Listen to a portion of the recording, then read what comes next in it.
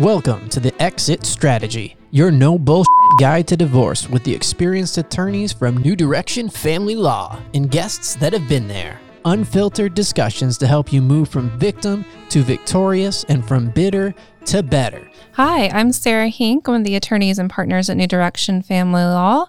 And today we have Jen Bordeaux sitting in for Elizabeth Stevenson. Big shoes to fill.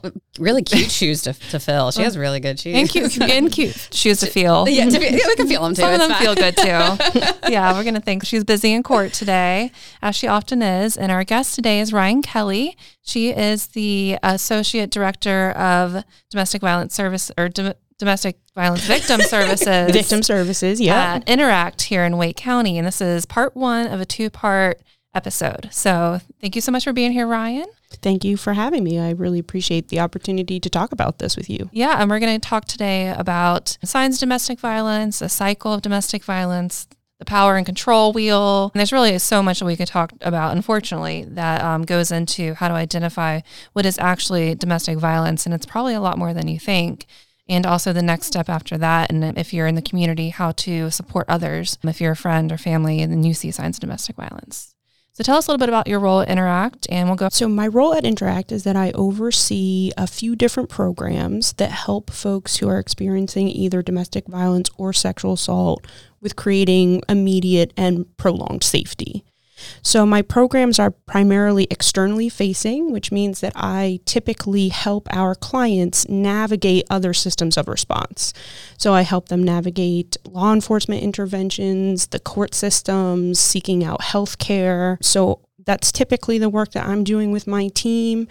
And it really has helped me gain a better understanding not only of the dynamics that impact survivors and their families, but also how our community responds to these situations, because in some ways the community can be very helpful and can really support people in navigating to safety.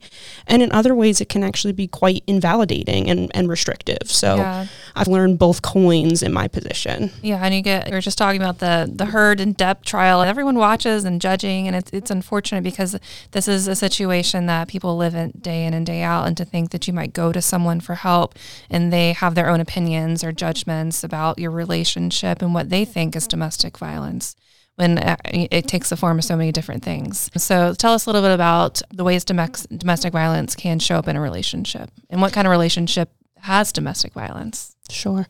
So unfortunately, in media and in a lot of conversations, folks identify domestic violence as physical abuse. And physical abuse is oftentimes a part of a intimate partner violence or domestic violence dynamic.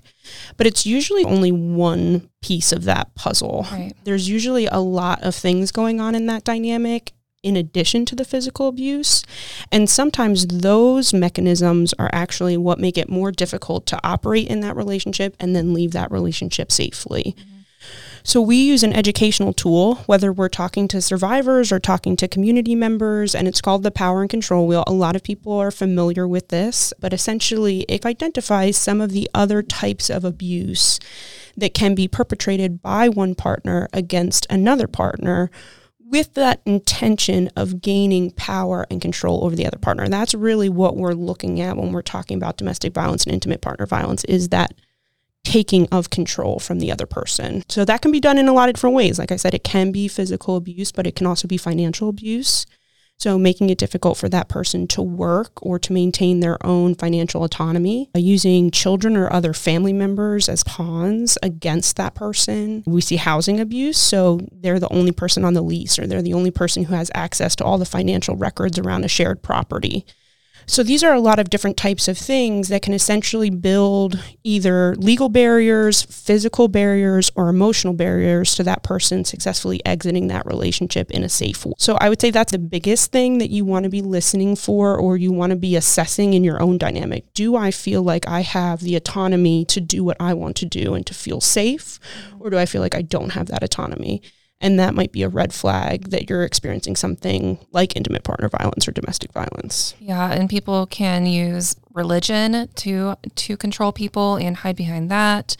Something I've seen come up recently with all the Roe v. Wade, overturning that, and abortion, is how a lot of abusers use impregnation and fertility as a way of control in situations like that, where if I get her pregnant, then she's going to feel like she can't leave. And just to keep in mind that kind of situation as we take away options for women in the future. But there's a lot to look for that I don't think everyday people think about. And you're lucky if you don't have to think about it, but it's out there.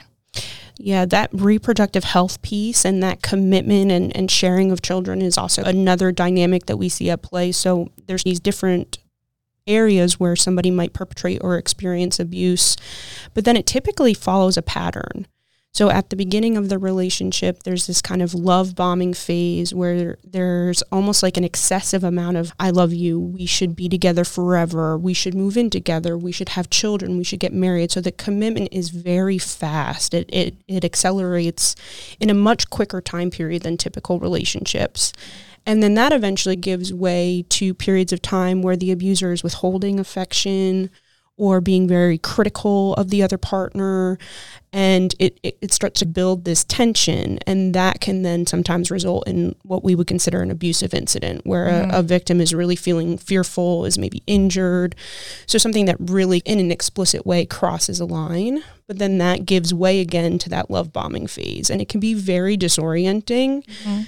And over the course of the relationship, those phases intensify. So the first love bombing phase might be, I love you, let's be together forever. Then there's an incident. Then to make up for that, there's a, let's move in together. Let's have our first child together. So you see the two sides of the cycle intensify over time to the point where the commitment is huge and there's kind of barriers in all these different directions to leaving, and the abuse has now also gotten pretty extreme. Yeah, and that's why it can affect people of all socioeconomic and economic strata, because you get sucked in. You're like, okay, this person loves me and I want that and this is really great. And then something awful happens and then you forgive them because they're being amazing again. It can really happen to anyone, and to either gender too. There are instances of men being abused out there in domestic violence, which can sometimes look different, but at the same time, it has similar traits as when it's male on female violence. That's a great point. It definitely does not discriminate. It occurs across all socioeconomic status, gender identity, sexual orientation, and it does present a little bit differently. And I think that's one area where the field and kind of local practitioners can continue to grow, is to like really better understand how these dynamics may look in different situations. But that foundation of that power and control is universal. And so that's what we're really looking for when we're talking to folks, is like, in what areas of your life do you feel disimpacted, and how can we help give that control and that autonomy back to you, or help you get it back? Yeah.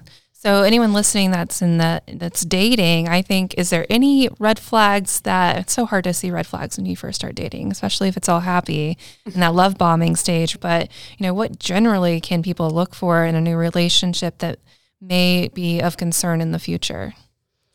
So I think you do want to take a pause if somebody is encouraging very quick commitment. If you're noticing that this relationship is progressing maybe in a faster or more extreme way than your other relationships. And that's not to say that it's going to be bad. Sometimes people fall in love and it's quick, right? Yeah. But I think it's good to take a pause. It's okay to take a pause and just assess how you're feeling about how quick things are going. Are you comfortable with that? Are you happy with that? Do you feel a sense of trust with your partner? And then the other thing is, you really want to look at, does this person support me in the areas of my life that are just for me? Right. Does this person support me in the work that I do, or in my relationships that I maintain with friends and family? Does this person support me in relaxing and disconnecting from our relationship when I need to? And if you're feeling very supported in those other areas of your life, and you feel like your autonomy is not only important to you, but important to your partner, that's a good thing. That's right? A healthy relationship. But if you feel a devaluation of those things, or a pressure to navigate away from those things, or an outright attack on those things, that's an even bigger red flag, right? Yeah, and I know that it's hard sometimes to watch someone, a friend or family member, go through that, because it's easier sometimes for someone on the outside to see it than it is for someone that is experiencing that intensity and the extremism of when it does move that quickly. And you touched on it before, that love bombing phase is disorienting for a reason. You're building feelings of attachment, of love, of hope, of a shared future. And people outside of the relationship, they're not experiencing that part. And so sometimes they may be able to see it a little bit more clearly, but that part feels very valuable, right? To say, just ignore all of that often doesn't feel good to the person who's experiencing it, because those are real things that's happening. It's all about balance. And it's also a recognition that a lot of times with intimate partner violence, the perpetrator will attack those relationships purposefully. Those relationships that help bring balance and perspective to how this person is looking at the relationship and about them. They don't want that person to have balance and perspective. They want that person to only be getting the information that they want to give. And so that's another red flag, is if you're starting to feel like your relationship is separating you from people who once were very important to you, whose perspective and advice you really value. If you're finding it harder and harder to access those people in a safe way, that's another red flag. And as an outsider, if you're feeling frustrated, take a pause and know that this dynamic and maybe barriers that are going up between you and your loved one, that might be something that this perpetrator is doing on purpose. And it may be something that the survivor or the victim doesn't have a lot of control over. Yeah. So if your friend or family member is going through it and you take a pause, what else can we do in that stage? It's so hard when the person that's in it isn't to the point yet where they see that this is going to end up in a domestic violence situation. Yeah, it is really challenging. And there's kind of two different things you want to keep in mind if you're that outside person, if you're that support person. Number one, everybody goes through stages of change. You can reflect on times where you had to make a big decision, a challenging decision, and recognize that you don't get there overnight. It takes a building. It takes time for you to be ready to make that change. And so we don't want to guilt people around that. We don't want to shame people around that. We want to recognize that's a very human thing, and we want to try to give that space if possible. The other thing that we want to recognize is that ending a relationship with an abusive partner can be dangerous. Yeah. It can escalate things. And so if somebody is expressing a hesitancy to a specific course of action, it may not be like, oh, they just don't want to do that. It may be they have genuine and legitimate safety concerns about taking a certain course of action. Because there's probably a lot that if you're seeing signs of domestic violence in someone's relationship, a friend or a family member, there's probably more that you don't even know about, that you're not witness to. So you can't assume that what you're seeing is the worst of it either. And as you were saying, leaving is one of the most dangerous parts. So tell us a little bit more about that, any statistics that you have and any work. I know you do some work in the community about that. One of the programs that I oversee is the Lethality Assessment Program, and this is a partnership between Interact and local first responders who are often called out to some of the more dangerous situations. So law enforcement, medical personnel, people who work in emergency rooms. So these are folks who are often in touch with victims who are at highest risk of being seriously injured or killed by a partner. And this is a referral protocol that helps identify those people at high risk and get them connected to us for high risk kind of interventions and ongoing service. And what I have noted just anecdotally from my position as the person who is often receiving those referrals and working with those folks who are in those situations is that they very often have just communicated to their partner that they want to relieve the relationship. And that is what has caused this explosive incident that winds up with a referral to us. And I think the reason why this can happen is we're talking about a power and control dynamic. The perpetrator feels best when they have power and control over the other person, over the family dynamic, if there's children involved, over the relationship. And when a person who is experiencing this says, I've had enough, I'm going to start taking back that power and control, I'm going to navigate out of this situation, I'm going to leave you, that causes this like massive rupture in what this perpetrator is trying to create. And so it results in kind of retaliation designed to regain that control. Yeah, and talking about gun violence, and the majority of women victims of gun violence is domestic violence situations. And there's a reason why if you get a protective order in place that by federal law, the abuser, their guns are supposed to be taken away. That doesn't always happen. We get to communicate with law enforcement, but there's a reason why a domestic violence abuser should not have firearms in the house or anywhere near that situation. It can be extremely dangerous at that time and just after leaving the relationship as well. Hey guys, it's Jen with New Direction Family Law. Let's face it, divorce affects a lot of people, myself included. I've been there. There's no easy way around it. It just sucks. But determining the finances of one household, splitting into two, can be one of the most stressful issues of divorce. Will alimony or child support have to be paid? Who gets the house and the cars? Who has to pay all the credit card debt or any other debt? Do I get to keep all of my retirement? These are all important questions that you need answered going into a divorce. And it's so important that you're represented by an experienced family law attorney that can answer these questions for you and help you develop a plan specifically for you and your situation to move forward. New Direction Family Law has over 30 years experience protecting the rights of our clients when going through divorce. We aggressively advocate, support, and educate our clients to achieve the best possible outcomes. So give us a call today to schedule an initial consultation at 919-719-3470 or reach out to us via our website at newdirectionfamilylaw.com.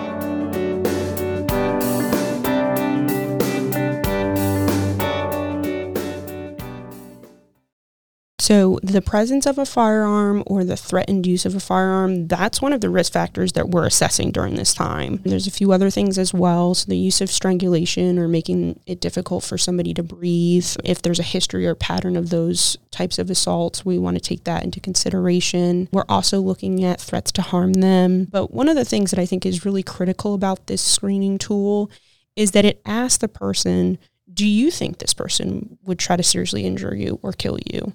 And if they say yes, that's an automatic high risk. Yeah. So it really values the instinct of the person who's in the situation.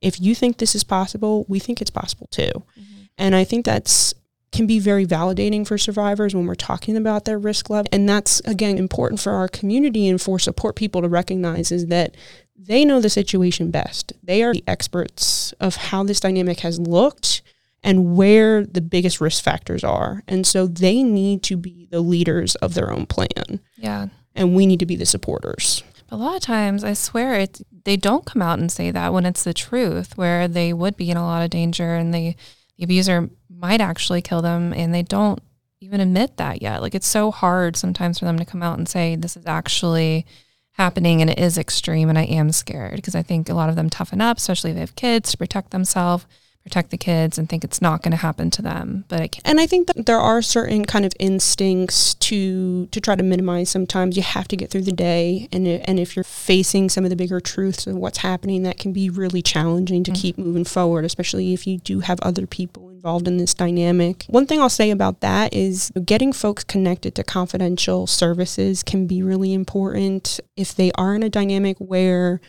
maybe they don't feel like they can completely trust everybody in their circle, or they're feeling a certain level of guilt or shame around it that's making it harder for them to disclose what's going on. Getting connected to a confidential provider like Interact helps to take away some of those pressures and helps you be in a space where you can feel as confident about disclosing what's going on as possible. Not to say that clients will share every little thing with us, but I do think we're doing our best to create that safety for them so they can share as much as they're willing. But the other thing is that we also have to get better at listening. Some people may not just come out and say that, but oftentimes they are expressing that something is wrong. And I think we, especially in our personal lives, will shy away from doing something if we don't feel 100% confident that we know what we're doing. But that kind of puts us in a sticky position where then they can only receive support from professionals. And that's not the case. They should receive support from everybody in their circle. So I think if you are in a situation where you're concerned about a family member or friend, you should also feel comfortable calling Interact. We actually support the friends and family members just as much as we support the survivors themselves. Yeah, because it can be a long road when you see a family member or friend going through it. And like you said, it doesn't immediately happen where they're like, oh, this is a bad relationship, let me get right out. It can be a very long road. People can be married for 5-10 years and stay in that relationship before it even gets to the point where other people outside could say, wait a second, because people do change. And sometimes they change into an abuser. Maybe they didn't really start out that way for the first few years. And there's just, every situation is different. And I've come across people who, we all have different personalities and how we respond to situations. A woman might say, well, I hit him back, or I yelled at him. And it's not that simple. We have to look at who was the initial aggressor and what are all the signs and what's the cycle going on before you yelled at him or before you hit him back, because it's not that simple. I think too, going into the being better at listeners as well as support people, and also believing. I had heard statistics and just information around there that whenever someone is in the victim in that situation, if they do express to a family member or a loved one or a friend or confidant that this is going on, and that third party support person also knows the abuser, that sometimes they won't really believe them that this is happening, because they're like, no way, I know him or her. There's no way that they would. And I can't imagine, as someone who is trying to express that you're in that situation, to have someone that you trust enough to tell them this to not believe you. But I know that's a very real thing. And so I just think going back to that active listening piece too, but also believing, as hard as it, I quite personally had a friend several years ago that she mentioned it to me, and I knew both the parties, and having known this information now, then it still was even hard to be like, gosh, that's so hard to believe. But of course I believe you. What can I do to help thing? And so I just don't do away with that trust, or just brush it off just because you think you're that person. Or first find excuses for the behavior. Exactly. Instead of like believing and supporting. Yeah, I do think that sometimes your knee-jerk reaction when you're on the outside and maybe you are with the parties and for a moment you're having that like disbelief, like, I'm not sure, I've never seen anything like that, or I've never felt this way when I'm around this person, so I don't really understand how this is happening. The first thing instinctually that you're going to do is ask some questions, like, why and how is this happening? But oftentimes those questions like accidentally victim blame. What were you guys talking about leading up to this? What did you say? Why was he or she so upset? So you start to ask these questions, and I think it's coming from a place of just wanting to develop more understanding about what's happening, but it can actually feel off-putting or blaming to the survivor. Right. And chances are they're already getting a lot of that from the perpetrator. The perpetrator is already telling them that what they're experiencing is their fault or a result of what they are doing. And so if that's the first response they receive outside of the dynamic as well, sometimes they can even start to doubt whether what they're experiencing is intimate partner violence or whether there is some sort of dynamic that they're contributing to. So you definitely want to take a pause around that language. And ultimately, we don't have to know the truth to support somebody. We can just say, okay, that sounds really scary. What is it that you need from me? Right. Regardless, this is a toxic relationship if someone's saying this about their partner. And even if you don't know it's true or not, like, this is not a relationship that should continue either, period. And we don't need to know if it's true. We can still just show up and be a good friend and just say, what is it that you need in this moment to feel safe? Yeah. Or to jump in. Yeah. Jump in and say, why haven't you left? That's such a quick question, I think, for people to ask, but there's so much more that goes, that's a heavy answer to just so many complexities that go into that. And again, going back to like the victim blaming in that scenario.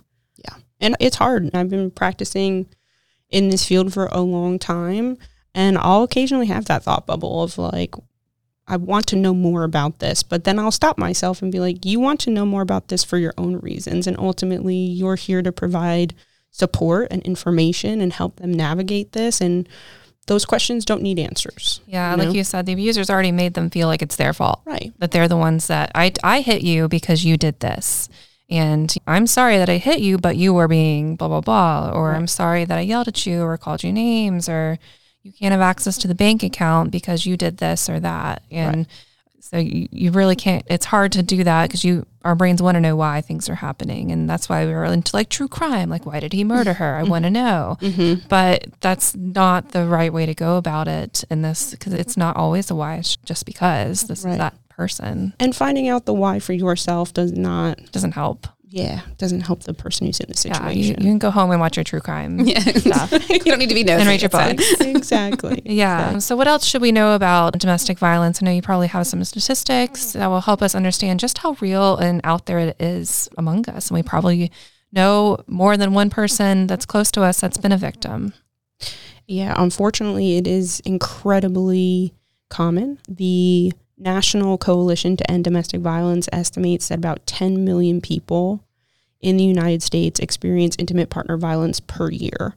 So that's not all forms of domestic violence. That's just intimate partner violence. And that's 10 million a year. Of those 10 million, a large portion of them will experience abuse that is so significant it will result in an injury or other ongoing mental and physical health problems. So it's not just somebody's getting called a name. It's significant enough that it's causing real mental and physical impacts. People who experience intimate partner violence are at an increased risk for all sorts of health complications. They're at an increased risk for cardiovascular disease. They're at an increased risk for certain cancers, depression, anxiety, post-traumatic stress disorder. Not only is this happening to a lot of people, it has a very real impact. And again, I think our media has done us a little bit of a disservice in that it's shown intimate partner violence or domestic violence as this kind of closed door, it's drama, they'll work it out kind of situation, when in reality it's very significant and can really change the trajectory of somebody's life, and not in a good way. So we need to recognize the prevalence and the impact. Unfortunately, these situations can become deadly. As we were talking about before, we have this whole mechanism for helping us as a community identify folks who are at high risk, but people are still being killed. Unfortunately, in 2016, the Wake County area had the highest rate of domestic violence homicides in North Carolina. So not only is this a national problem, right here in our community, we are seeing these situations happening all the time, and we're seeing them become deadly. Just last year, Interact took over 8,000 crisis line calls, and that was just in 1 year. So it's happening a lot, and it's definitely something that can be exacerbated by things like the global pandemic. Anytime there's a attack on our social and cultural norms for whatever reason, whether it's a natural disaster or, something like the pandemic, it pushes these things aside, and these things get worse when they're not looked at directly. So we saw numbers and incidents of domestic violence increasing across not only the United States, but globally. Yeah. In our next episode, we talked to Tasha, who's with Interact as well, about reaching out to Interact and the services they provide. Just any more recommendations to anyone, a loved one, a family member, or that's watching their friend or family member go through this? What can they do? Yeah. Other than listen. I was going to say, I'm happy to over this again. But yeah, I guess support them and offering ongoing support that I'm here. If you're not ready to talk about this today, I'll be here tomorrow. Be forgiving of times when they are withdrawn, because the abuser is probably cutting that tie and making sure you're still there when they come back. What else can you think of? You did a great job. Oh, that's good. Do you moonlight for Interact, Sarah? Those are definitely the two things that I bring forward the most, is just creating a safe dynamic with them. They may be losing those safe spaces because of the relationship. And so if you can hang in there and continue to be somebody who can show up and talk in a way that feels very validating to them, that's, number one. And then number two is just taking a beat when you start to feel like, okay, I think I have a plan that's going to work. Let's get something going. Let's create an escape route for you. Just knowing that has to be very collaborative with the person, because they really do know what's happening more than anybody else. They know what's going to be safe, what's not going to be safe. And so you don't want to prescribe anything. You want to have a conversation, and you want to really follow their lead. The good news is that a lot of people transition successfully from being victims to survivors. This does happen to a lot of people, but a lot of people are able to navigate out of it. Yeah. And it's with their support people. It's with Interact. It's with other providers in the area. So if you are experiencing something like this, just know that there's a way out, and there are people here who support you. Right, because as attorneys, we're often on the very back end of it. There'll be years of domestic violence before they get to the point and maybe have the funds to hire a private attorney to either do the protective order part, or maybe they've already done that through Interact and Legal Aid. And then we come in to handle any custody or just a dissolution of the financial part of it. And I get to see a lot of times them on the year later. So I get to see that strength rebuilding again, which is amazing. So I really value that part of my job and working with the victims. And so I'm thankful for that. But I know there's a lot of hard work that goes into that before they come to me. So thank you, Ryan, for being there for them. Yeah. And anyone listening, you can just go to Interact's webpage, and we'll talk about it more in next episode. There are certainly services out there for you. Thank you so much for being here. Thank you for having me. Ryan. Thanks for listening. This episode is complete. Visit newdirectionfamilylaw.com for show notes and resources, and follow us on Facebook, Instagram, and YouTube for more resources and information. And remember, with change comes empowerment.